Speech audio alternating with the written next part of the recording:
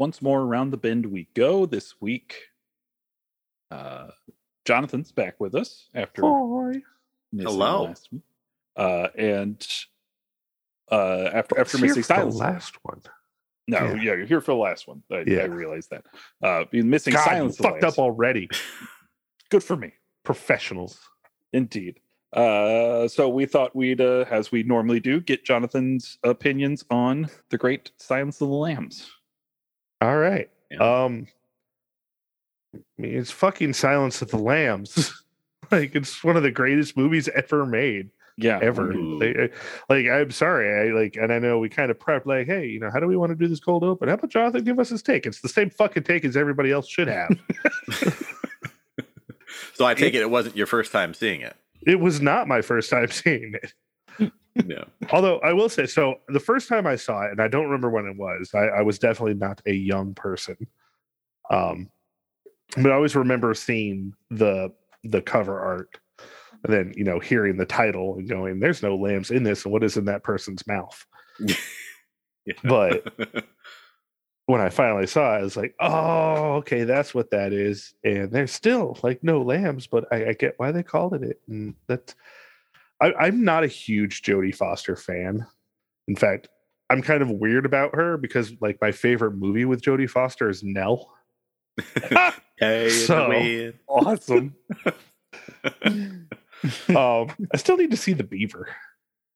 Beaver's interesting. That's what I hear. It's a very interesting movie. She directed it too. Yeah. But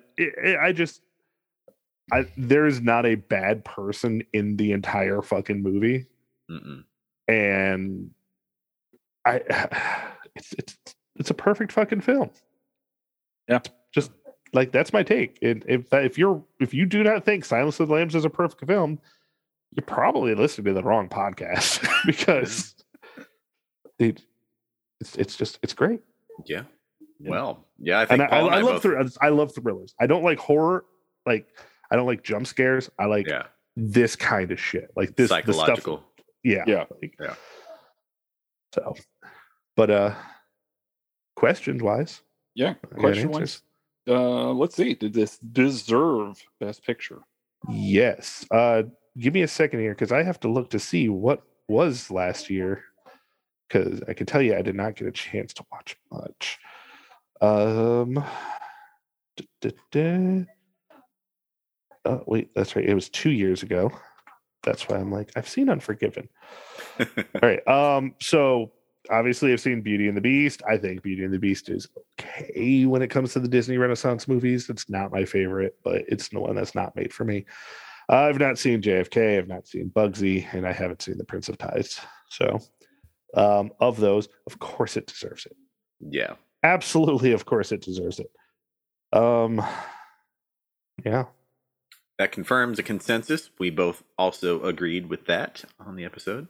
Yeah. All right. So that brings us to our second question, which is the other one we asked. Is it the worst? Is it the worst Best Picture? No. It is my number 2. Number 2? Hell yeah. I kept Amadeus at 1. Awesome. Because I enjoy that movie more.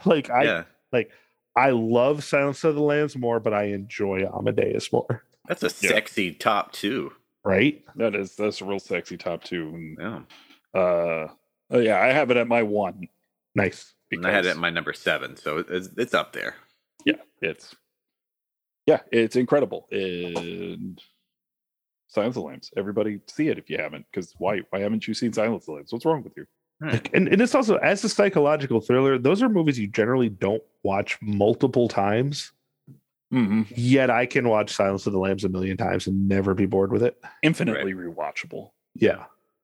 I mean, this is probably watching it for this podcast was probably the 25th time in my life I've watched that film. Yeah. And I also really enjoy doing my Buffalo Bill around my wife because she fucking hates it. You fuck me. I like to do the fat voice with my Buffalo Bill. I like to add the extra breathing in there. Put the lotus in the basket. more like Herd of Buffalo Bill. Good Lord. I like it though. The Taco Bill. Smoky. Cool. All right. Silence of the let's talk Lambs, about 5-star movie. 5-star movie. Absolutely. Yeah. Let's talk about a movie now.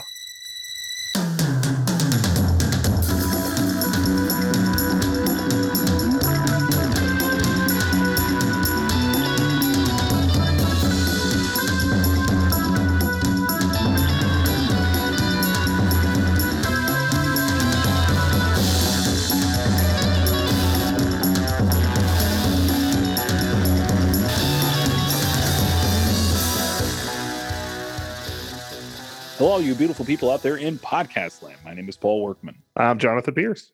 And I'm Zach McCoy. And we are your Oscar Grouches. Welcome back to the Oscar Worsty podcast, show where we discuss Oscar winners throughout history, try to determine where the Academy went wrong, if they went wrong. What film are we watching this week? Zach. We are watching Schindler's List, the story of roughly 1,200 Jews who survived the Holocaust thanks to their essential worker status. Essential workers. Yeah. Just everybody's first time seeing this movie. Nope. No. Second time. Also no. Yeah, actually only my second time as well. There's a reason for that. I will reveal probably how many times I've watched this movie when I get to my story. Zach, do you remember the first time you saw this film? Yeah, I was actually in my mid-20s. I was kind of late to this movie. My just a brief comment, it's kind of a weird one, but my family on one side is German, and there was some awkwardness about not wanting to watch the movie and feel guilty or something. But I know I sought it out on my own as an adult because I, was a Best Picture winner. I had a lot of acclaim. I love Spielberg. Thankfully, none of my, I don't know, my grandfather was probably like, I'll probably have some fucking Nazi cousin or something. But you just put that one horrible joke in my head. Oh, what's that? Somebody in your family was like, I can't watch this movie. One of my family members died in the Holocaust. They fell off the watchtower. Oh, yeah. Yeah. Yep. Something like that. Yep. Yep. Jonathan, do you remember first time you saw this movie? I don't know specifically. I think like Zach, I was definitely older. Like I was in my 20s, but I know I watched it by myself. I was like, hey, I had not seen Schindler's List before. 3 hours later, bawling in my fucking couch. And yeah. Lovely. Yep. Paul. I was 10. Oh, God. A daycare movie? I can't remember. No, this one wasn't a daycare movie. I'm not sure my grandparents would have owned this movie. So I have two older sisters. For anybody who doesn't know, I have two older sisters. My eldest sister is 4 years older than I am, and she rented this for some like a paper at school or something. So my parents rented this movie for her. And I just wandered into the room while she was watching it and probably watched at least 2 hours of this film. Yeah. And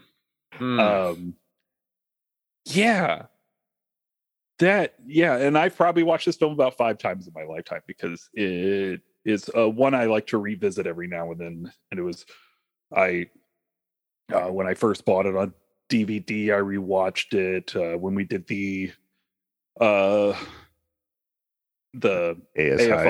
or AFI. I rewatched it then. ASI, Jesus. And here's a story. When I was in high school, I was taking a German class, and we used to harass our German teacher as a bunch of shitty high schoolers do because we did not like her. Sure. I'm not trying to make light of this. No, we were not nice this one. And me and my friend Eric Robinson, who I love to death, used to constantly say in class, I will give you $1 now if you will let us watch Schindler's List. And being the kind of asshole that I am, I don't say things unless I intend for them to happen. So I used to just have Schindler's List in my bag at school. The 2 VHS cassette tape. And eventually one day she was like, fine, we can watch Schindler's List. So we watched Schindler's Wow. Oh, man. Oh, that's incredible. Leanne just said I'm a terrible person. Kind of. I said we were mean. Anyway. You know what movie I always had on me just in case? The Secret of Nim. Nice. Just in case. Just because I had a teacher once. I was like, hey, does anybody have Secret of Nim? I was like, yeah. And I was like, every year thinking, God, I hope somebody asks me if I have that movie. Nice. But I didn't have fucking Schindler's List. Yeah. My German teacher. God. Okay.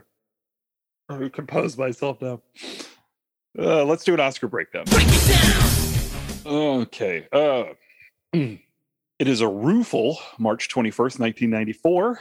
Rueful. Nice. We are still at the Dorothy Chandler Pavilion in Los Angeles, California. And in the most ironic of twists this week, Whoopi Goldberg is our host. Nice.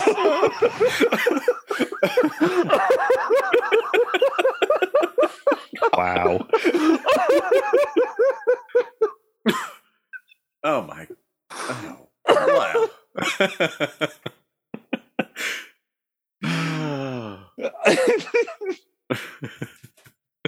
Okay. Trying to figure out why you guys were laughing so hard. Well, you hadn't heard about this? I haven't heard about this.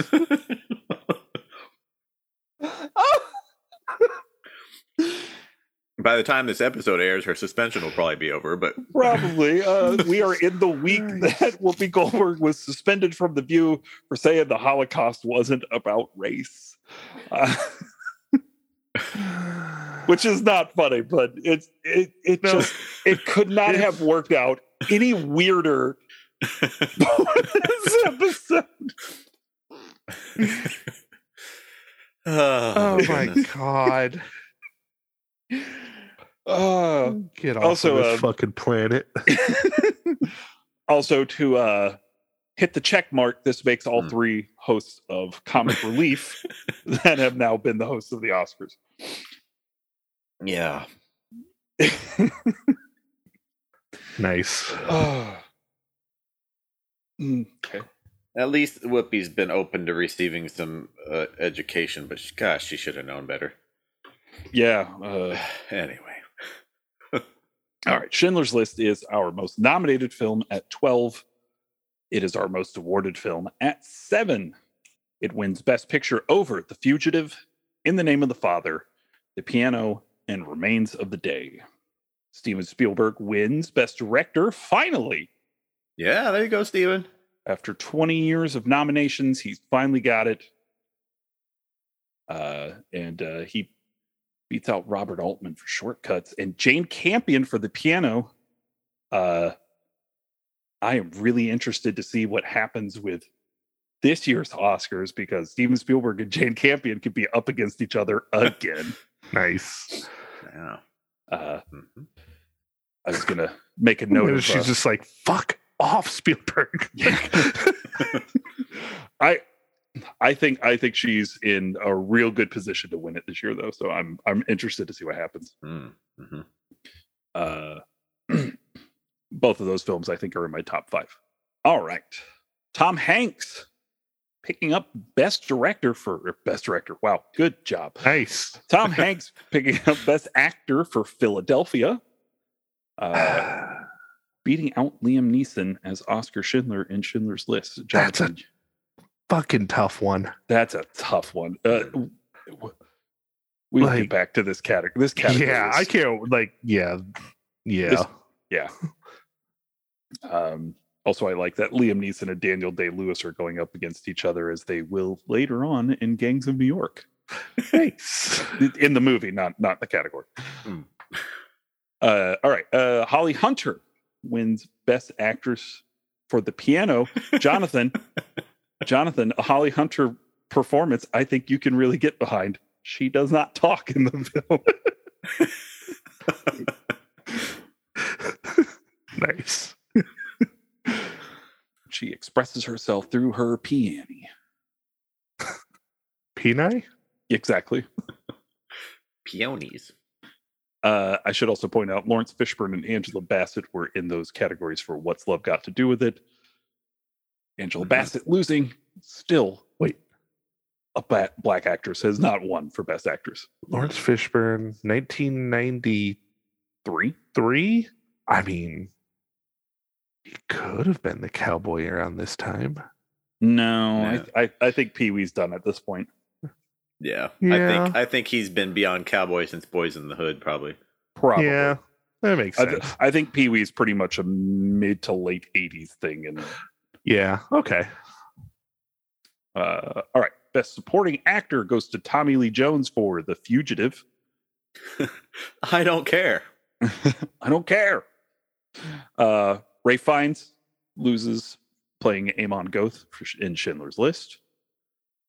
Anna Paquin wins for The Piano, making her the second youngest actress to win the Best Supporting Actress Oscar after Tatum O'Neal won for Paper Moon. Tatum O'Neal was 10. Anna Paquin was 11. I did not know Anna Paquin had an Oscar. She has an Oscar.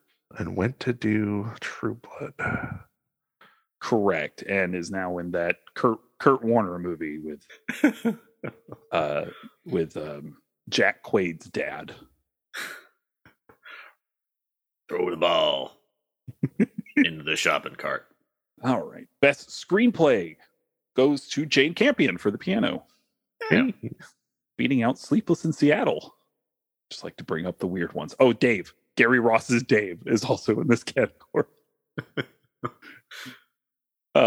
Best Screenplay based on material previously produced or published goes to Schindler's List, giving Steve Zalian an Academy Award. And our Best Foreign Language Film goes to Belle Epoque. Belle Epoque. There we go. I like it. Hop. Epoch. Epop Anonymous. Damn you! You give him the easy ones. Ong Lee is in the category for The Wedding Banquet. Loses Best Foreign Language Film. Oh, I have not seen that. I have not either. Is it The Wedding Banquet? Yes. I'm writing that one down. I enjoy some Ong Lee. I think I said it weird because it should be Aang. Oh, that's right. Aang Lee. Ong is the last Airbender. Yep. Okay, there we go. Good for me. Well done, sir. All over the place tonight. All right, documentary feature goes to I Am a Promise, The Children of Stanton Elementary School. Okay. Best documentary short subject goes to Defending Our Lives. Beating out a film called Chicks in White Set. Very nice. Best live action short film goes to Schwarzfahrer. Oh no. Schwarzfahrer! You get caught up in the Schwarzfahrer! I love watching Leanne's face because she can't hear you two. She's just over there making really disgusted faces at me. Oh, she just flipped me off. Oh, come on. Sounds like an invitation. I might take that. See you guys later. Okay. Best animated short goes to The Wrong Trousers by Nick Park. Hooray! Another Wallace and Gromit. I'm upset our resident animated short film expert, Caitlin McCoy, isn't with us. Well, I'll let her know, and she may have some thoughts. Okay. Because I need to know her thoughts on Nick Park and Aardman Entertainment. But before we do that, We have our best original score, which brings us to our podcast within a podcast, John Williams Oscar Watch.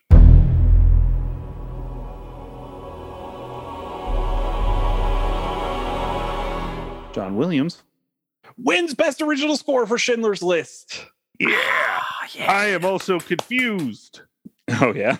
Okay, so, and we'll get into I love the score for this movie. Why was John Williams not up against himself? That's a good question. I'm going to say this, and I think this is exactly the reason. They didn't want John Williams to split the vote because they wanted to give it to him for Schindler's List. Yeah. That's just my guess. I mean, and you're not wrong. I mean, are you trying to let Dave Grusson from The Firm get an Academy Award because John Williams is in the category twice? Well, that would be the real tragedy. Of course it would. I was going to make a James Newton Howard joke, but the Fugitive score is so good. Yeah, it's so fucking good. I'm just noticing your shirt. Is that like a Atlanta Braves in the style of Waffle House? Yes, it is. That's awesome. It says Atlanta Champs, and then it says 2021 in the little ribbon here. Yes. I got it off of Breaking Tea. Nice. Wonderful now I website. want breakfast food. Me too. Make pancakes, make pancakes. Bacon. All right. This is kind of one of those times I really want to talk about this whole category. So I think I'm going to do that real quick. Best original song goes to the boss himself, Bruce Springsteen. Streets of Philadelphia. Streets of Philadelphia. So good. It's so good. All right. I'm going to skip around here and pick out the one I want to. There you go. Jonathan just saw it. Okay, so our nominees against Streets of Philadelphia are Philadelphia from Philadelphia by Neil Young, which is a nice song. A Wink and a Smile from Sleepless in Seattle by Mark Shaman and Ramsey McLean, which is a cute song from Sleepless in Seattle. And then Again from Poetic Justice. So Janet Jackson, Jimmy Jam, and Terry Lewis pick up Academy Award nominations. And then Thunder and Rain. And The Day I Fall in Love from Beethoven's Second by Carol Bayer-Sager. I'm listening to it right now. The scene that it's in is so fucking ridiculous. It's just like a girl and her boyfriend, like, oh, Jesus Christ. Oh, no. Beethoven's Second, huh? Yep. Wow. Oscar nominated Beethoven's Second. That's right. All right. Moving on. Best sound goes to Jurassic Park. Yay. Which it fucking deserves an but no, yeah, it does. Yeah. Beating out Schindler's List. So Steven Spielberg's films are finally going up against one another. Like, what the fuck was Spielberg doing? He's like, all right, guys, I'm going to make Schindler's List, but I'm giving you Jurassic Park at the same time. Like, we got notes. There's got to be a story about that. Yeah, like, there is. Yeah, there are. We'll get to those. Okay, I want to get through this. All right, so best sound effects editing goes to Jurassic Park. Gary Rydstrom picking up his second Academy Award for the evening. Best art direction goes to Schindler's List. Best makeup. Poor Addams Family Values. Yeah, poor Addams. I would have given it to them if it wasn't for, fucking Schindler's List. Exactly. Best makeup goes to Mrs. Doubtfire. Aw. Beating out That Schindler's one's List. tough. Now, I love Mrs. Doubtfire, but beating out Philadelphia. Yeah. Oh my God. Tom Hanks' makeup in that movie. Jesus Christ. I watched that today. So. How are you alive right now? Well, I was really depressed after watching Schindler's List, so I needed a pick-me-up film. So Tom Hanks getting AIDS sounded delightful. We make sure to clip that quote. Make sure we get that on the poster somewhere. I want that on a shirt to give to my wife, the biggest Tom Hanks fan ever. Tom Hanks getting AIDS sounded delightful. the action or no, never mind. Well, okay. I have so many jokes to go with that. I got to move on now. Yeah. Best costume design goes to The Age of Innocence, Yay! beating out Schindler's List. Period film wins fucking costume design again. So they were really good costumes. Best cinematography goes to Janusz Kaminski for Schindler's List, his first teaming with Steven Spielberg, beating out Searching for Bobby Fischer. Ooh, I need to rewatch that movie. I loved it so much as a kid, but I also hear Bobby Fischer was kind of the fucking worst. That's also what I've heard. Yeah. Like Schindler's List beating Searching for Bobby Fischer is kind of ironic in a way, kind of worst. Oh. Wow. Yeah. All right. Best film editing goes to Schindler's List. Give me Michael Kahn an Academy Award. Kahn. I'll have to ask Josh if he's related to Michael Kahn. Michael Kahn. Michael Kahn. Michael Kahn. Because that's how that works. Yeah. And best visual effects goes to Jurassic Park. Because of course it fucking does. What the fuck else is it going to be? Oh, wait. Cliffhanger? Nightmare Before Christmas. I always say Nightmare on Elm Street every time. I'm surprised. How did that not get a best original song, especially over Beethoven's second? Yeah. Like, listen, all the I songs don't. in Nightmare Before Christmas are just okay. I don't like Nightmare Before Christmas as much as everybody thinks it's as greatest thing ever. But Danny Elfman, man, like the music is what makes that fucking movie. I do love me some Danny Elfman. I love Oingo Boingo. Yes. All right. Our Gene Herschel Humanitarian Award goes to Paul Newman. Pants. Probably for creating Newman's Own. Incredible dressing. I'm sure among other things. I just wanted to bring up Newman's Own. Our honorary and other awards goes to Deborah Carr, who I found out that's how you pronounce her last name. Oh, nice. I was like, is that how you pronounce that? That's how you pronounce her last name. Well, there you go. So we've been saying Kerr for the longest time. Indeed. But it's Carr. Then I watched an entire video about her career, and the host of the video was very adamant that it is Carr. Thanks for spelling it wrong. Yes, thank you. I believe the channel is Be Kind Rewind. Oh. Okay. And we have a Gordon E. Sawyer Award tonight, which goes to Petro Valos. He is essentially the godfather of green screen. Okay. Nice. He is a New Mexican-born son of Greek immigrants, and he showed an early aptitude for electronics and ham radio. And in 1941, he gained his engineering degree from the University of California at Berkeley. And he worked as a designer for Douglas Aircraft in World War I, and later as a radar engineer at Bell Laboratories.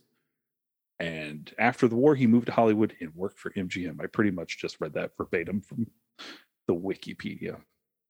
Nice. Now, it says that he was not the first person to use blue screen technology. In fact, it was done by Larry Butler in 1940 for The Thief of Baghdad, but he made the process more realistic and scientific, created a system called the sodium vapor process for The Parent Trap and The Absent-Minded Professor. Wow. And later Mary Poppins, which got him an Academy Award. Excellent. And then for Ben-Hur, he refined the color difference blue screen process that made memorable visual effects possible in films and developed a way to minimize the unfortunate side effects of earlier methods. Excellent. And he called his cutting-edge invention the color difference traveling matte scheme. Yeah. Rolls off the tongue. Yep, sounds like a traveling sideshow. Or a couple of snake oil salesmen. We are the color difference traveling matte scheme. Along with his son, Paul Valos, he founded the Ultimate Corporation in Chatsworth, California in 1976. They were His company's first Ultimate units were analog black boxes, which later evolved into advanced real-time digital hardware and computer software products. When sci-fi and fantasy films became dominant at the box office, Volo's techniques became dominant in filmmaking, essential to movies such as the Star Wars trilogy. Refinements of his pioneering technique were used to make many blockbusters of the 90s, including Titanic, which dangerous, expensive, or difficult film scenes were finally possible. This guy's pretty cool. Yeah, and he has more than 35 patents for film-related gadgetry, quote unquote. Won his first Oscar. One? Yeah, right? Yeah, and he's got a bunch of science and technical awards that for a camera flicker indicating device, won an Academy Award in 1964. 1978, he won an Emmy Award for his ultimate compositing technology. He got the Medal of Commendation in 1992. And in 1995, he shared his third Oscar with his son, Paul, for the blue screen advances made by the Ultimate Corporation. Ultimate. He would live to 96, and he died February 10th, 2013. So we will be releasing this rather close to the anniversary of his death. Well, what a life. Yeah. And sharing an Oscar with your son. Yeah. Petro Volo's hero to all. That's my breakdown. Excellent. All right, let's talk about a movie. Let's talk about a movie. Who wants to go first on this? Somebody say movie? Like you do every Friday night? Perfect. Yes. Oh my God, it's past guest of the podcast, Caitlin McCoy. How are you doing tonight? Howdy-ho. It's just amazing.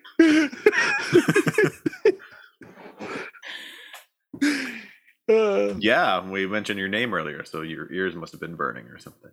Yes, I was particularly intrigued by this mention of my name, as opposed to... Well, we were talking about Wallace and Gromit winning Best Animated Feature for the second time. We were wondering how you felt about Wallace and Gromit. I absolutely love them. Anything that can bring British humor to children and love of... Nope, not going to say that.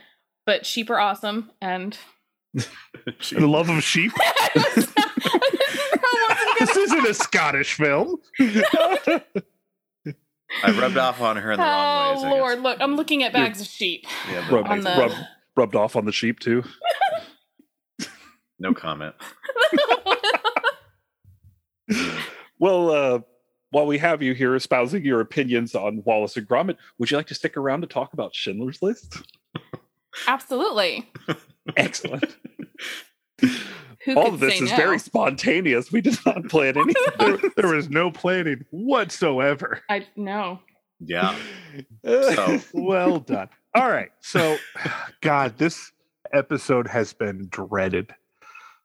I believe I saw at one moment Paul didn't want to do this, or at least wanted to try to duck out of trying to talk about this movie. Schindler's List. And I'm gonna say it. It's not because of the movie. This movie is fucking amazing. This movie is so well done. If you look at it as a film.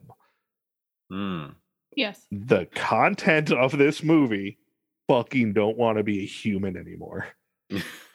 Every time I watch this fucking movie. Yeah. To realize this was done by real fucking people. And it's not even I think one of the things that I can constantly take away from this film is it's not even it barely touches the surface of what happened. And it's only a small, I mean, we're talking 600 to 1,200 people that it's talking about, as opposed to the millions of stories that are out there. Yeah, but the fact that it's still in the heart every single time. Every time. And if it had not been Spielberg to make this movie, I would have gone, this is trying to be Oscar bait. But it's just fucking not. I can't imagine it any other way. It's just not. This is literally a storyteller going, sit down, shut the fuck up. And it's so wild because he did not want to direct this Oh my movie. God, he didn't. Really? He tried to pawn it off onto literally like anyone. Three other people, Wow. and he let it simmer for like 10 years. Yeah, because the book came out, Schindler's Art came out in 1980, and they bought the rights in 1983. And he tried to get Polanski to direct it because Polanski's mother died in the Holocaust. And he was like, no, I don't want to do that. He had his own story brewing. Yeah, and he tried to get Scorsese to direct it, as we talked about on the Cape Fear episode. Really? And Scorsese actually went along developing it for a bit, but then realized, I'm not the person who needs to do this. Well, he was going. I think he really was going for it. Yeah. And I just recently read the thing about, Cape like, Fear. well, no, that Spielberg, he was working on Hook. Oh. And he had this epiphany, this moment where he's like, oh my God, I don't know. I want to know what part in the movie, I want to know what he was doing that connected those dots. I'm ready for Schindler. Then he went to Scorsese and he's like, dude, I got to take backsies. Like, and Scorsese at the same time was like, yeah, I'm not Jewish. I should not direct this film. Yeah. I can how about that. you? Yeah. How about you give me the film you're working on right now? Oh, Cape Fear sounds great. Wait, what table are they trading cards at? Like, can we sit there? Like, Yeah. Oh my God. I know. Where do you go? Well, I've been sitting on a comment that I was been kind of teasing Paul with it. So my kind of conversation starter for this is, if a person were to come up to me and say, Schindler's List is one of the greatest movies of all time, and if another person came up to me and said, Schindler's List is one of the worst movies made of all time, I wouldn't argue with either one of them, because even though it's a minority, this movie is revered and loved by millions. It's in the top 10 on IMDb, and mostly won Best Picture. AFI put it in their top 10 in the 2008 list. Yeah, I think it was like number 8 or something. Yeah. But the complaints against it come from, I've seen it from, serious like Jewish scholars who say this like is equivalent to emotional pornography or something in there. And they say, it's exploitive and it's like, it's a happy ending Holocaust story. And if somebody has those complaints and they feel like about that, I'm like, okay, I'm not going to argue with them. I'm not Jewish. I can't. I get it from a cultural standpoint, and I will never discount anybody who especially was affected by the Holocaust that has a problem with this. But my problem on a more artistic level is that, and if you don't want to look at it at the artistic level, fine, whatever. But is that Spielberg's more interested in the theme of this movie. Yeah. Anything that gets changed is changed for the sake of the theme, or because, like Amon Goth, it was apparently just 30 times worse in real life than he was in this movie. There were things that he did that they could not. One of the most famous things that he was known for, he had these dogs.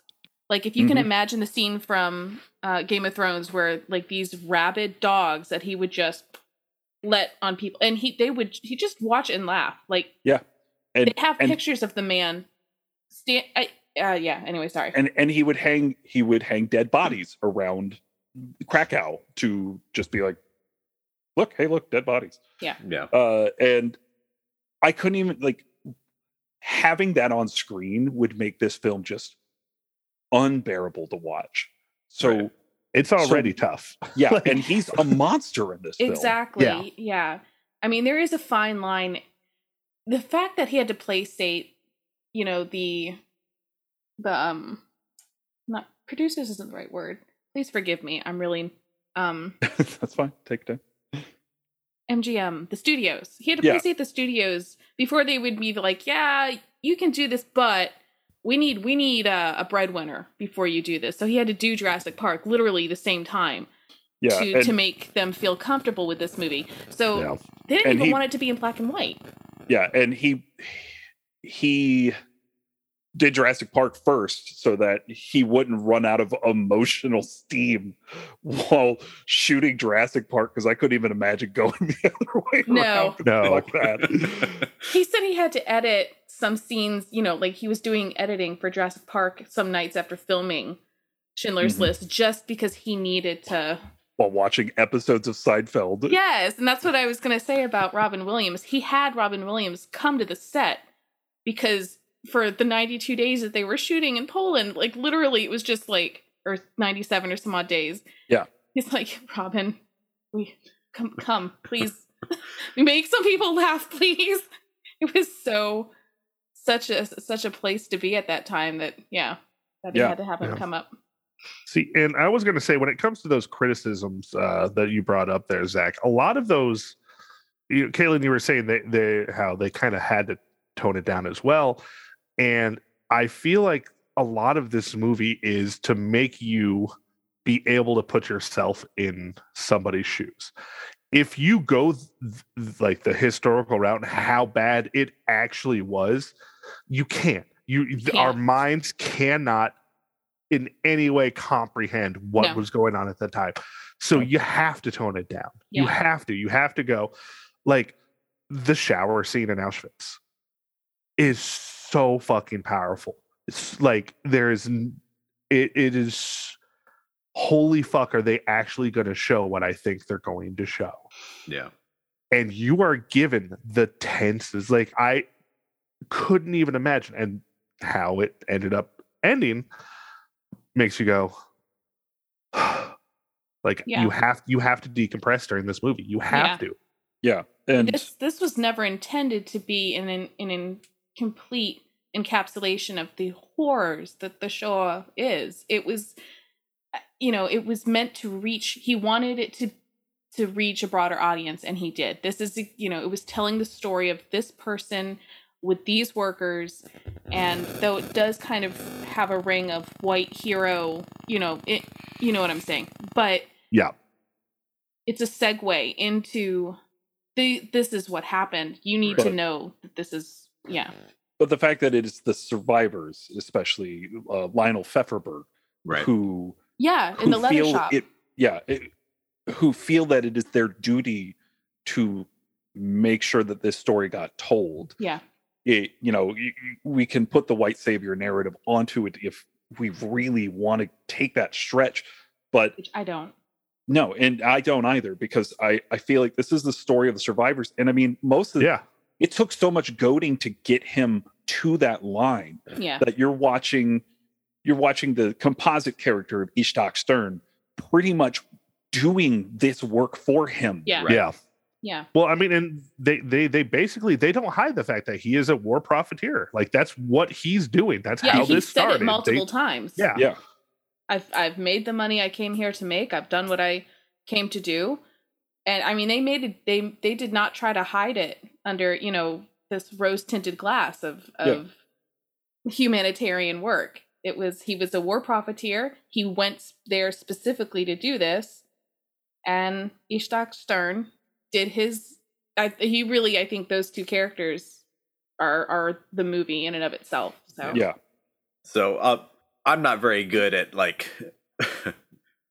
sitting and stewing over something. I brought up what I brought up just as a informational thing. I don't share any of those feelings, because this movie is incredible. Sure. So I'll just say one more time, we mentioned, I think a lot of the people who complain, if they're not literary or historical Jewish scholars who take issue with the content of the movie or the ending or whatever, are people who have sour grapes over, I made a documentary that nobody watched. It's like, they probably are more likely to watch it maybe now after seeing Schindler's List or something. Exactly. And, you brought up Kubrick's quote, which, but he and Spielberg were, friendly. So I don't know. But I was going to say, just as a, did you know?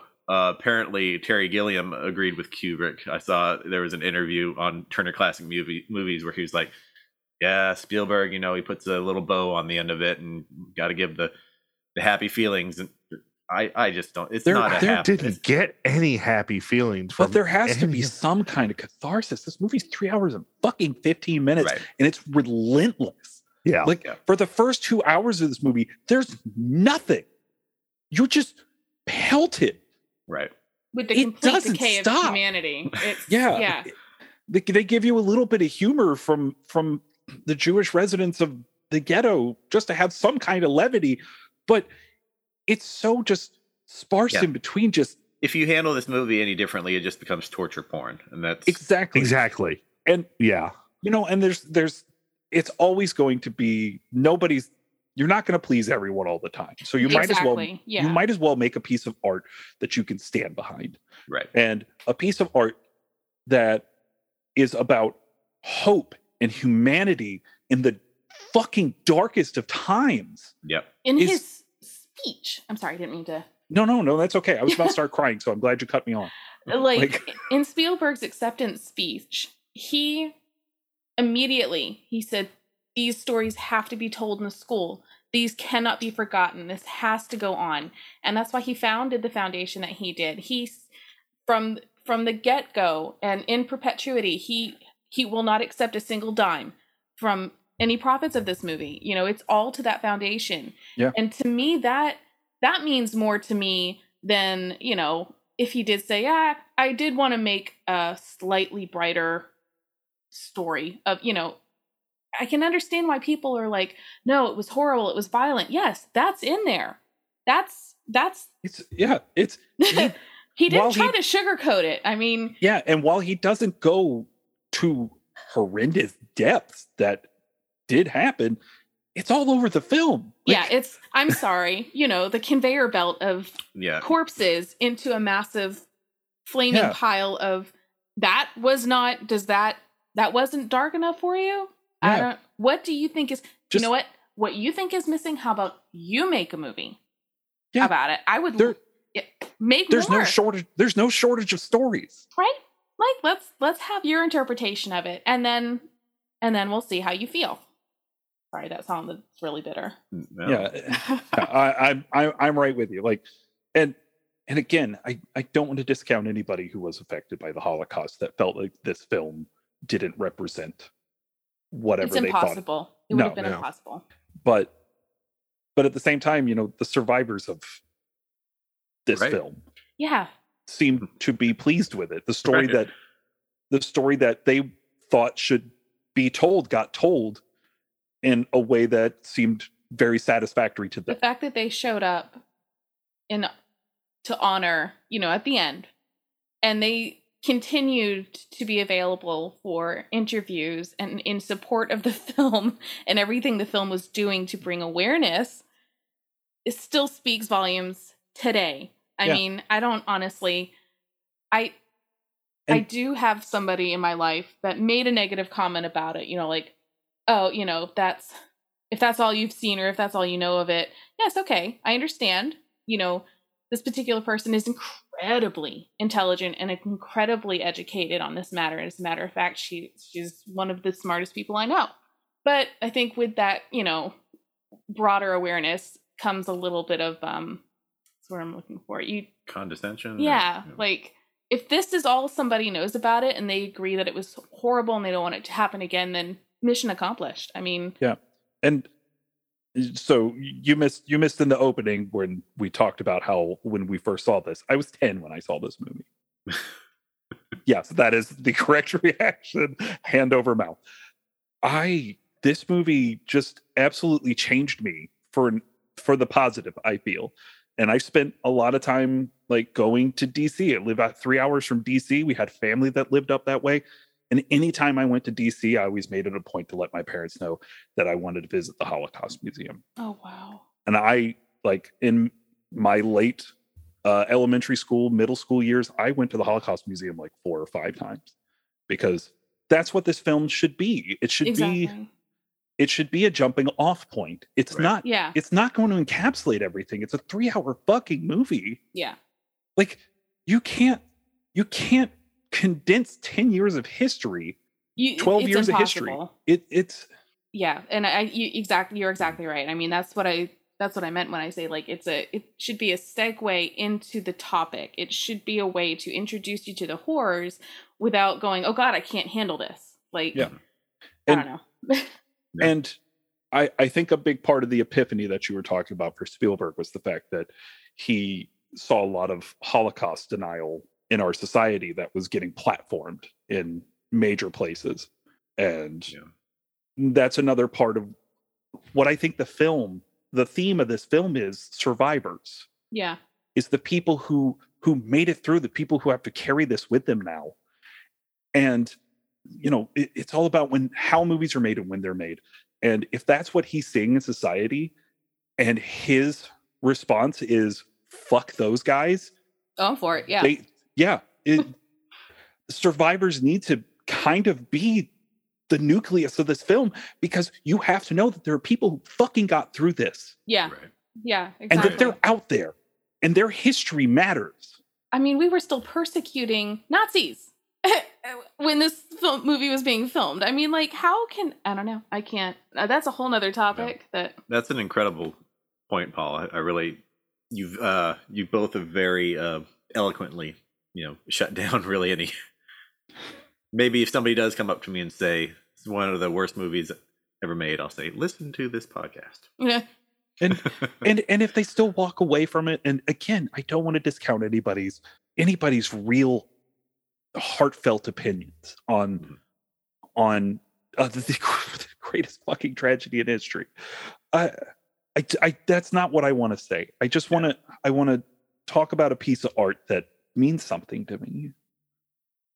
But okay, I totally agree with you. But at the same time, I could not look at somebody in the face who goes, "I just don't like it," and not.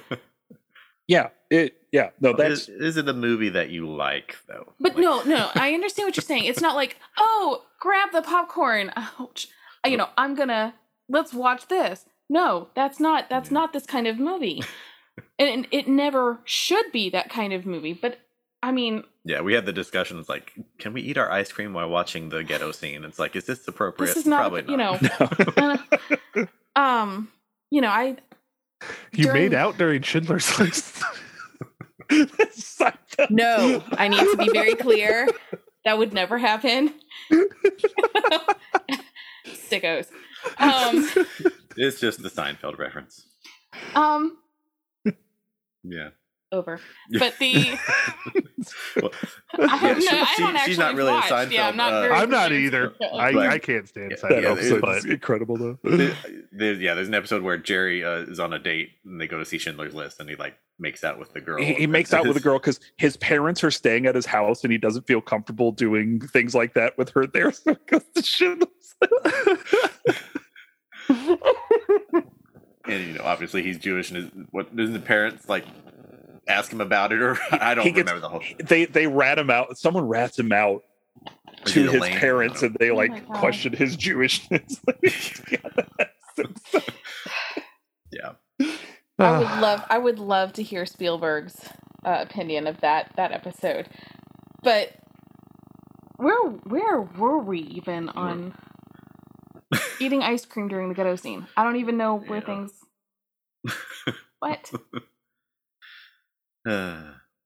Well, we were talking about something. Yeah. Sorry. Snowball. That's all right. Well, so what we'll do here is then I think we've discussed content a lot because you know what? This is what this movie is about. But I feel like what's not done often is looking at this movie as a film, as a piece of cinema history. And God, this movie's gorgeous. Oh God, Janusz Kaminski is holy shit. God. There could not be dialogue at all in this entire movie, and it would still be the perfect film. It would still be amazing. The way he goes back and forth between widescreen and almost documentary style close-ups. It's enough to throw you back and forth.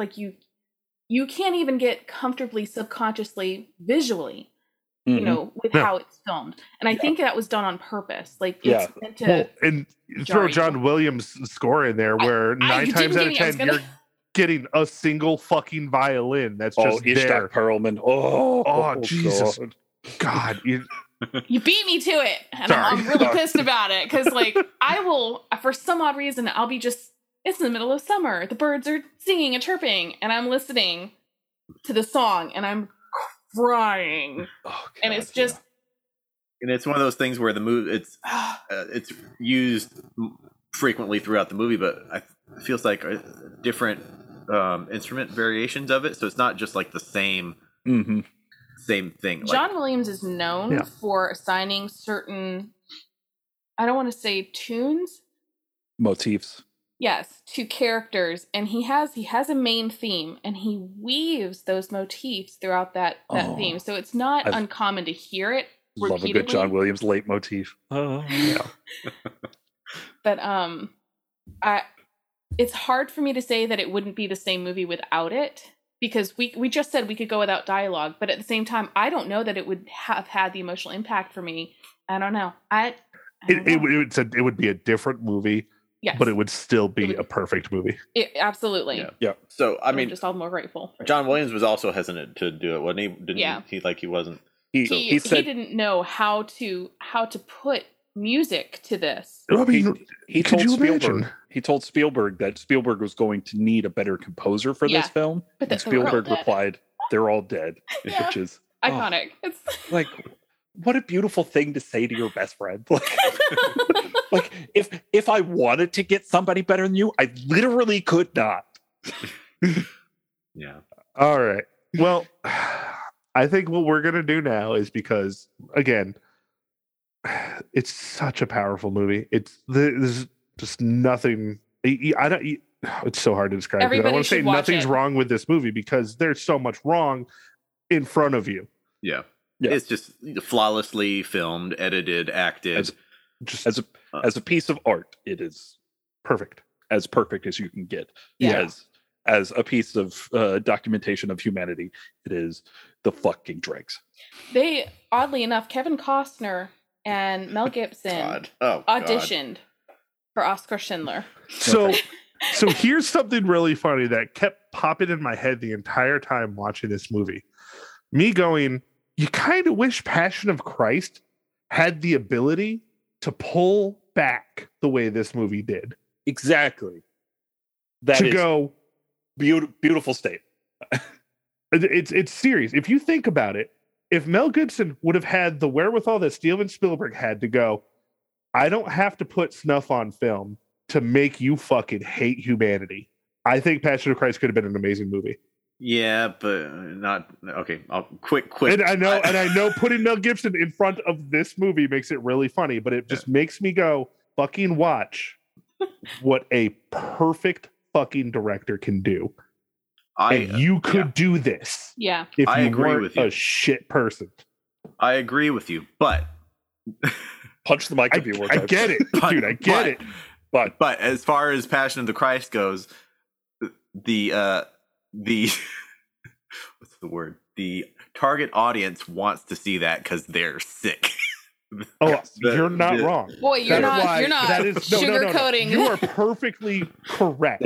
They need to see the suffering. So Spielberg was not making this movie for Jewish people. He made it for everybody. That's that great old quote. Slave movies are not made for black people. Right.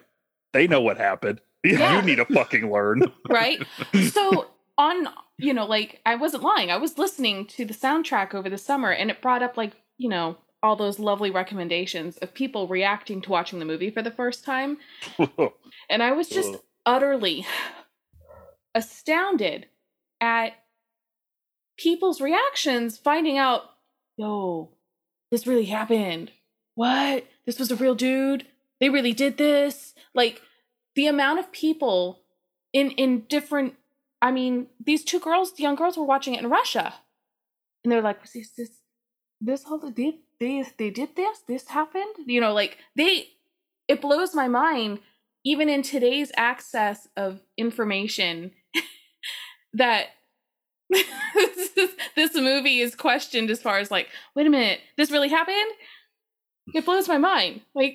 Everybody needs to see this movie. Everybody needs to at least, if nothing else, Can this film please be a way to introduce you to more information? I don't know how. Whatever. How you doing? I'm good. You're right. I'm going to be calling Tom Hensley tomorrow at the. He hasn't called me back. It's been like a year. That son of a bitch. At the Richmond. All the cocksuckery. He's Part of the Richmond Holocaust Museum. What's the word? He collects the artifacts, historical artifacts. Yes, but there's a word for it. Curator. Curator. Mm-hmm. Thank you. Yes. This probably has no. I'm not even. It's fine. There was when I worked at Haverty's, there was a young man who was a war reenactor, and for whatever reason, he chose World War II German soldiers. And just like any other, nope, wrong, nope. Very few single white men who live at their parents' house. But he bought different articles of clothing. Some were actually used, some are reproductions, and some of them, right? Punch Nazis. So he brought in a pair of pants that he wanted to show me that was authentic, because he knew I loved history. And he had the hots for her, which, Where I wasn't going to get into that. But yeah, right. I don't check out these pants. Look at my Nazi pants. These were right. These Sorry. were worn by real Nazis. I'm like, what the hell's wrong with you? But so it gets even worse. So as he's showing me, the guy just dropped the box off that he purchased. He purchased this lot of clothing and it was just dropped off. So he was having me like check for holes, whatever. We were just talking. He was looking through things and he noticed that in the pant leg there was something odd. So he flipped it over and the seam had been restitched. So he's like, oh, sometimes there's money or something hidden. So he opened it up. It was a Jewish armband. And he honestly didn't know what to do with it. He said, you can have it if you want it, but I'm probably just going to throw it away. That guy. I cannot wrap my head around that comment. So yes, I was like, I'm not even going to ask the question. Give it here. So I had it for years and I didn't know what to do with it. I wanted to donate it to the museum in DC, but I also wanted to find out more about, anyways. So I brought it up there and Richmond. I drove it up to Richmond and he was able to verify that it was authentic and that he's sending it over to I can't remember exactly which museum over there to get more information.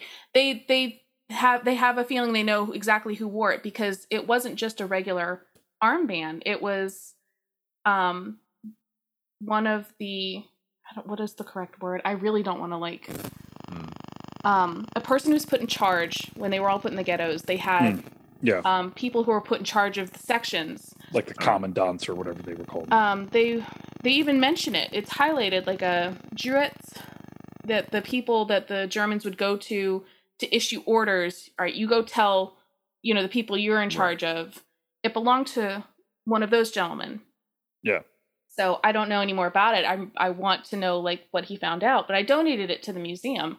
And I just I have actually yet to be to either the one in DC or the one in Richmond. God, the one in DC. I've never been to the one in Richmond, and I've known it existed for years and years, and I don't know why I've never gone. But the one in DC it's like your eyes tell it all. I mean, I'm telling you, you start. They put you in an elevator, and they take you up to the top floor, and then you just go down like 3 floors of this huge museum, just watching the world burn. It's that pales in comparison to the time that when my sister graduated high school, the one thing she wanted the most was a trip to Germany. So me and my sister and my parents went to Germany, visited the Bavarian Alps. Oh, beautiful area. If you ever get to go to southern Germany and the Alps, do it. It is gorgeous. But we did get to go to Dachau. And you step through the gates of that place and everything hits you in the fucking chest. And The second I walked through the gates of that place, I literally collapsed on my father, bawling. Yeah, how do you take that in? You can't. You literally cannot. Nope. Like, walking on that ground, seeing the things that are still there, the ovens and the gates. It was one of the most beautiful and gut-wrenching experiences I've ever had in my life, and I would never trade it for the world. But it stays with you, and that's just some spoiled American visiting Germany for the first time, walking through these gates. I can't even imagine anything more than that. Yeah. Yeah. Honestly, the United States has one of the worst acknowledgement systems of history Yeah. in the world. I worked with a wonderful woman from Germany at the bank, and she couldn't believe it. You know, growing up, she said, you know, you couldn't walk down a street anywhere without there being a plaque acknowledging this used to be the business of so-and-so. You know, this is the place where the family so-and-so, like, it's everywhere. And they start in kindergarten taking them on field trips to the camps and everything. Like, it is, this happened here. It's never going to happen again. You need to know. Like, yeah. And like, it is practically illegal to be a Nazi in Germany. Like, This fucking should be anywhere. everywhere. Like, anywhere. If you throw up Fucking Nazi, anywhere. if you throw up Nazi salutes in the middle of a street in Germany, if someone kicks the shit out of you, they are allowed to by law. Like, I want that law so fucking yeah, much. and we can't even Dude. stop fucking rednecks and their goddamn red, white, blue toilet paper bullshit. Fuck them. Tell me how you really feel, Paul. Fuck the Confederacy. I just want to punch Nazis. I want that to be my fucking job, and I don't even want to get goddamn paid for it. I don't think I think honestly the satisfaction is payment enough. Yeah. Yeah. Like, it makes me want to watch Inglourious Bastards. Yeah. Yeah. Oh yeah. Let's watch that. Oh yeah. I'm so mad right. we're not covering that for this podcast, but we'll get there. Sorry. Oh, we'll get there. All right. So what we're gonna do is, I think that's a good point for us to tonal shift a little bit. Paul, is this movie in the library? It is absolutely in the Library of Congress. It's 1993, so its first year 2003. of eligibility is 2003. Would you like to give me a year? 2003. 2003. 2002. You went a year yet? Oh, Somebody was trying to sneak it in. I mean, they had to. I'm so sad to say that none of you were right. What? Pisses me off so much. It's 2004 though. It's 2004. Oh, for God's sakes. I know, right? You should have gone Prices Right. If you'd have gone one up. So 2004 gets in the same year as Unforgiven. So this is one I knew it was going to be in. So I always make my guess before I read anything about it, just to be sure. And I saw it like had some place was listing the American release like as February 2000 or 94. I was like, is it 2004 because it didn't qualify for 93? I don't know. I don't know why they wouldn't put it in. I mean, its official release was February 4th, 1994. Yep. So well, that might be the reason why. That's its platform release, but yeah. No, it's eligible in 93. If it wins Oscars, it has to be eligible for the. That's true. Yeah, because I but I read that, you know, like viewings were started in December of 93 or something like that. Yeah, but if somebody's going off some weird technicality and they called it 94, then it gets in its first year eligibility, and we can take that as a win. Yeah, premiered November 30th, 93, released December 15th, 1993. Yeah. And then I guess it's more wide release might have been in 94. Yeah. So okay. Well, tell us about the rest of the class, sir. The rest of the class for 1993 is The Ground, a short subject experimental film that got into 2020. So we've talked about that before. Mm-hmm. Groundhog Day gets into 2006. Oh, what a good film. The Joy Luck Club goes into 2020, and Spielberg batting 1,000 in 1993 Jurassic Park goes into 2018. And that's our 1993. I'm a little concerned. Okay. So there was, and I think Caitlin will truly appreciate this, a small film that was released in 1993 that didn't make it in. It was called Tom and Jerry the movie, directed by Phil Roman, came out in 1993. You're giving her a migraine. First we have her on to talk about the Holocaust. And then You want to throw this shit? And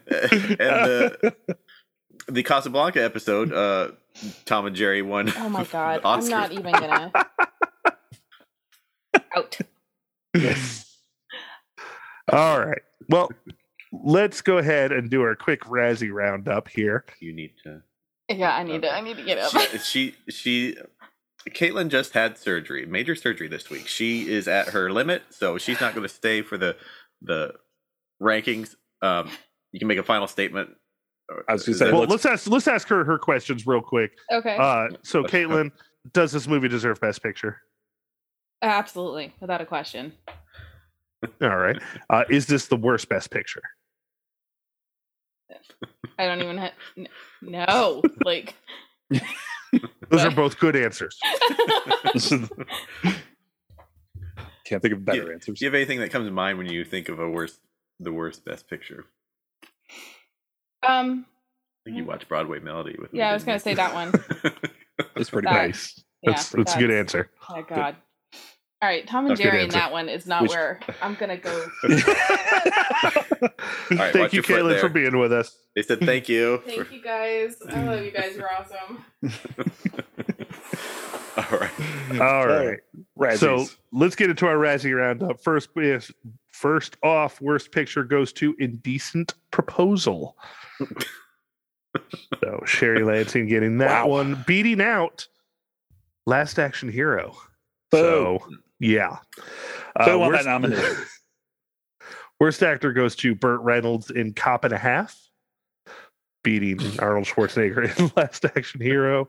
Worst actress goes to Madonna in Body of Evidence, beating out Demi Moore, Sharon Stone, Janet Jackson, and Melanie Griffith. Worst supporting actor went to Woody Harrelson in An Indecent Proposal, beating Chris O'Donnell in The Three Musketeers, who I feel like that should have won that year. And I love that movie, but fuck Chris O'Donnell. Worst supporting actress goes to Faye Dunaway in The Temp. Okay. Worst director goes to Jennifer Lynch for Boxing Helena. Oh, not Adrian Lyne for Indecent Proposal? It was nominated. I have a copy of Boxing Helena and VHS in my bedroom. Hell yeah. Nice. Worst director, that was Jennifer Lynch, Boxing. Worst screenplay goes to Indecent Proposal. Worst new star goes to Janet Jackson in Poetic Justice. Fuck that. Beating out Roberto Benigni for Son of the Pink Panther. Worst original who wins song. an Academy Award for a Holocaust movie. Right? And worst original song goes to Addams Family, Whoomp. Why are we picking on the Addams Family? Again, both of them. Beating out Big Gun from Last Action Hero. Who did the Tag Addams Family team? with Yeah. Oh, okay. It's Whoop. There Yeah. it is. The Addams Family. Like that's all it is.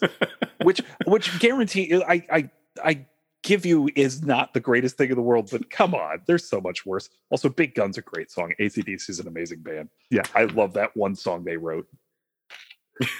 All right.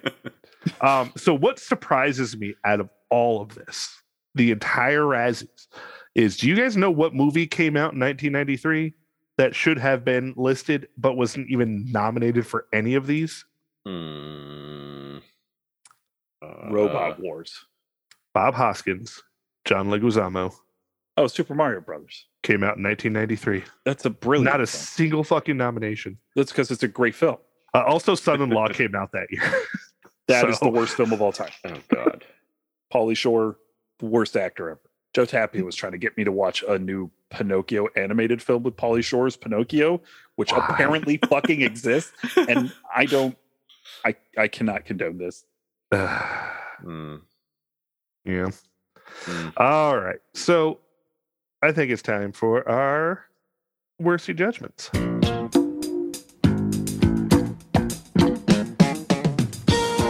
Zach, Hi. does this movie deserve Best Picture? Well, it's been a busy week. I wasn't able to watch as many as I would have liked to. I didn't finish Remains of the Day, dang it.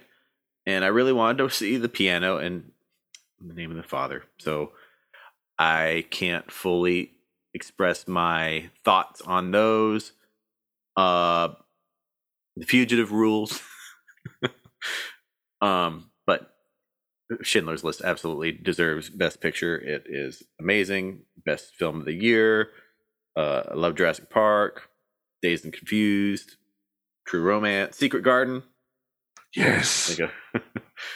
I really wanted to watch the Three Colors trilogy too, the French films that I've never seen, but I own the Criterion set. So same here.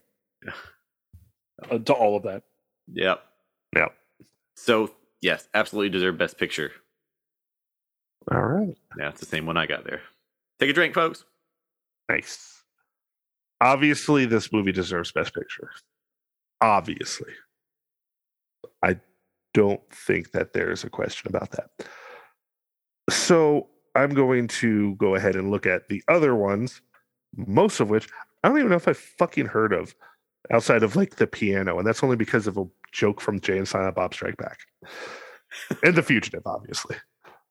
And all those jokes from The Critic. That's right, yes. So obviously The Fugitive's awesome. Jurassic Park's one of those movies where it doesn't have to get Best Picture. It doesn't have to be nominated, but it was literally my childhood. I was 8 years old, which is like the perfect little boy age for dinosaurs. Yeah. And I was given a dinosaur movie that special effects hold up today. Like, Jesus fucking Christ. Also, I want to point out The Sandlot came out that year. One of the greatest films of all time. Rookie of the Year came out that year. Didn't know was directed by Daniel Stern. Oh yeah. Didn't know that. So yeah. And Robin Hood Men in Tights came out that year. Yeah. That's not the greatest Mel Brooks, but it's still, I think, of our generation, it was the Mel Brooks movie. Yeah. Yeah. So I mean, it's pretty much that, and then Dracula Dead and Loving Him, and he's not directing anymore. So yeah. So yeah, this movie deserves Best Picture. Of fucking course it does. It's just yeah. Paul? All right. I did watch all the movies this week. You would. I would, because I really wanted to see a bunch of things. Because honestly, I'd never seen 3 of these. So they go like this. Remains of the Day is going at my number 4. It's nice. It's a nice film. I really like Merchant Ivory films. I said this a lot last week, and I don't same kind of thing. Yeah, I just don't understand why they continuously get elevated to continuously. This is like the 3rd time it's been nominated for Best Picture, and I think the last time one of their mannered British dramas gets nominated for Best Picture, and it's a good film, and it's nice. That's what I got for that. In the Name of the Father goes to my number 3. I think that's such a good film. Okay, but why does Daniel Day-Lewis look like Bryan Adams on the cover art? Because he kind of looks like Bryan Adams in the movie. Because you see it, right? Like, it's not just me. Yeah. Okay. Yeah, he really loves a woman. Actually, in this movie, he really loves his daddy, played by Pete Postlewaite, who is an amazing fucking actor, and he's really, really fucking good in this movie. This was a much better performance than My Left Foot. I think it's better film than My Left Foot. Jim Sheridan really stepped his game up on this one. And while I like it a lot, I still think it's good. It's a really good film. My number 2 is going to be The Fugitive, because that movie fucking rules. It's so fucking good. Yeah, it is. It's one of those films I think about from time to time, and I don't think I've watched it like 20, 25 years, some shit like that. And now that I've rewatched it, just like, oh yeah, this movie really is as good as everybody says it is. Also, Harrison Ford was offered the role of Oskar Schindler. Whoa. And Harrison Ford turned it down because he was like, I'm Harrison Ford. I'm going to be the most distracting thing that happens in this movie. Yeah. I cannot be Oskar Schindler. Good for him. Yes. He was right. I love when people realize, yeah. So going with Liam Neeson, who was relatively unknown, was a much better choice. Fugitive Rules. Love it. James Newton Howard's score. So good. The piano is my number one. My number one of the other four.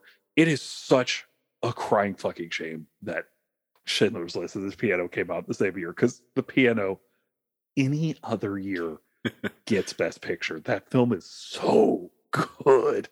Holy shit, that movie's amazing. And Hunter's amazing in it. Paquin's amazing in it. Fucking Harvey Keitel. Sam Neill is repressed. Oh my god. Why he's not in Best Supporting Actor, I don't. Why neither of them are there, I don't understand. Malkovich is fine in The Line of Fire. I don't think Tommy Lee Jones should have gotten nominated or won that category. I really like him in that film, but of the five that are there, I'm going Pasta Wait or DiCaprio. Finds a very, very close third. Yeah, and then Keitel and Sam Neill should have both been in that category. They're incredible. That film's amazing. Glad that Jane Campion at least walked away with an Oscar on the night, and that her two actresses got Oscars, because the three of them are incredible. Also, Holly Hunter double nominated for The Firm. Emma Thompson double nominated for Remains of the Day and In the Name of the Father. I don't think she really earned that second nomination, even though she's really good in the film. So that being said, Schindler's List is perfect and amazing and deserved Best Picture and should have beaten The Piano, even though The Piano is incredible. Any other year, I swear, any other year, like, oh god, it's so good. But Schindler's List is just that much better, and it kicks me right in the fucking balls. I love this movie. I love it so much. Excellent. Yeah, I can't wait to watch The Piano. Which made you cry more of the 1993 films? Schindler's List or Homeward Bound: The Incredible Journey? Oh, that's tough. Those dogs, that cat, Sally Field.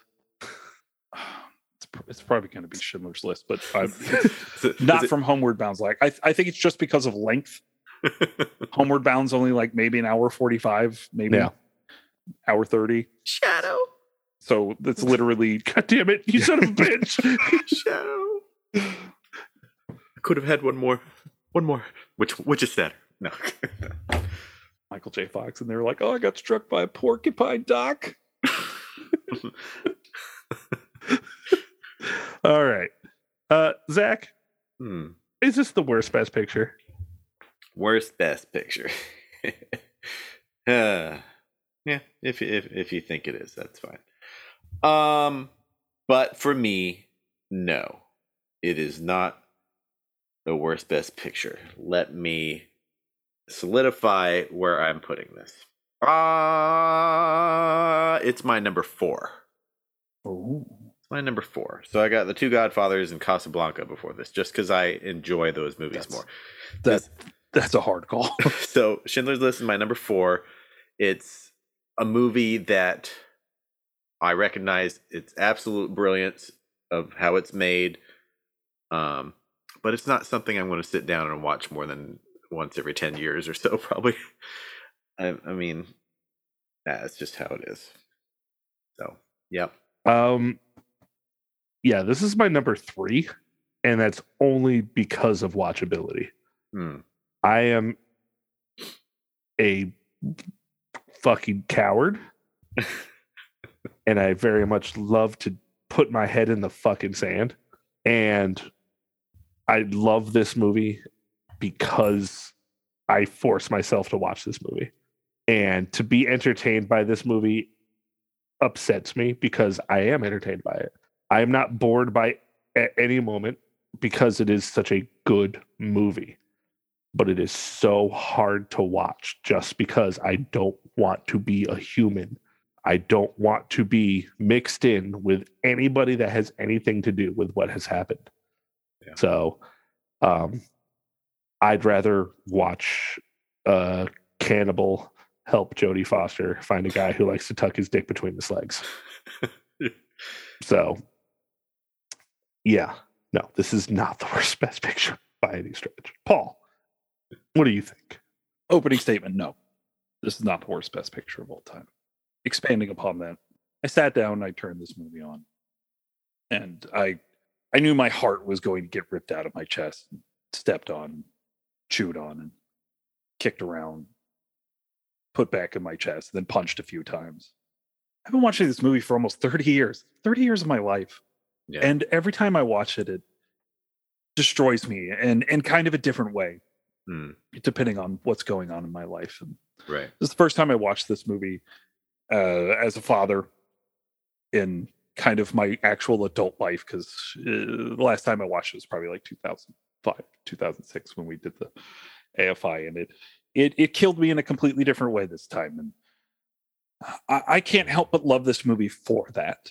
The heartbreak and the pain to know that I can at least somewhat reach the level of empathy that I need to feel like a human being while watching this movie, and that it affects me so deeply, having the experiences that I've had in my life and the knowledge I have of the history of this film.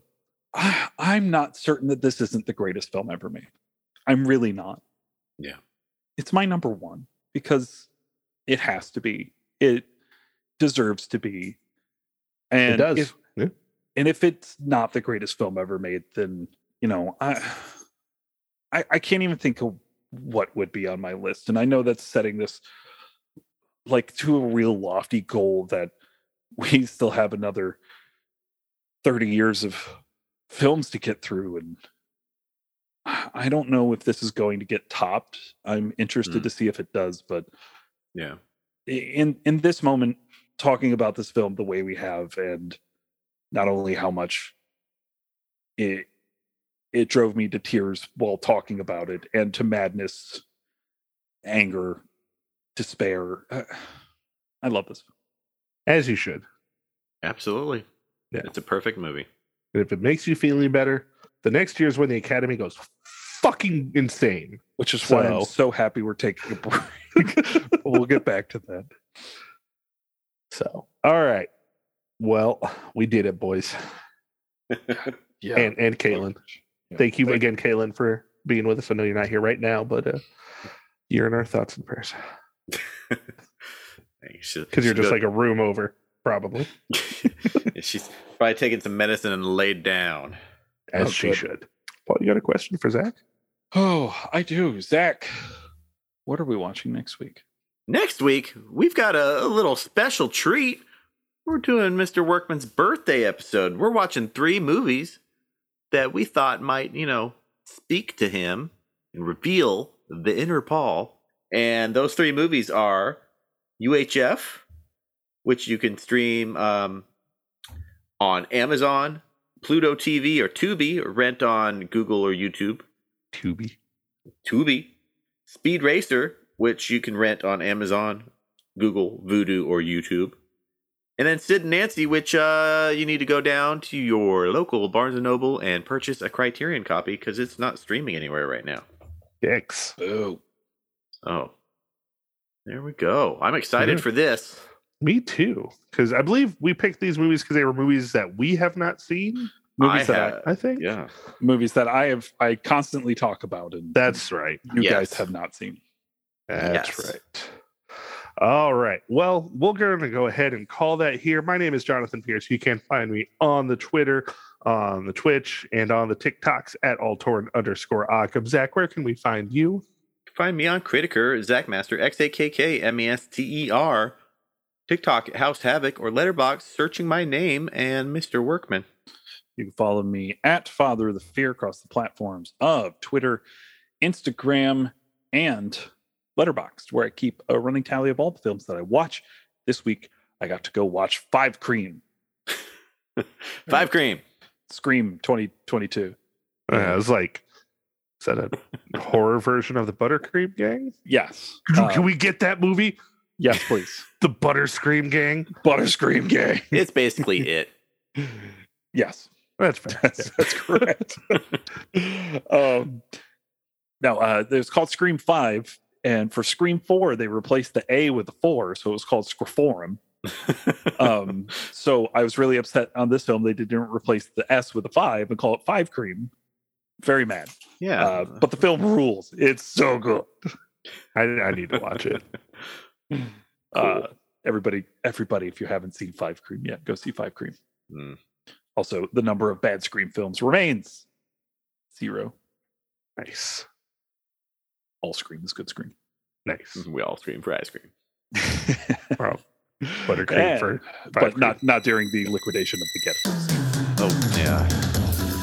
We would like to thank Trad from our sister podcast, Leveling Up with Benjamin Banks, for producing our show. We would like to thank Chad Ramsey for our most excellent theme song. We would like to thank Megan and Jay Bellevue for our beautiful artwork. You can follow the show on Twitter and Instagram at OscarWorsty and on Facebook at The Oscar Worsty Podcast. Don't forget to subscribe to the podcast and leave us a nice 5-star review on Apple Podcasts, Stitcher, or Spotify. It really helps us to be seen in the almighty algorithm.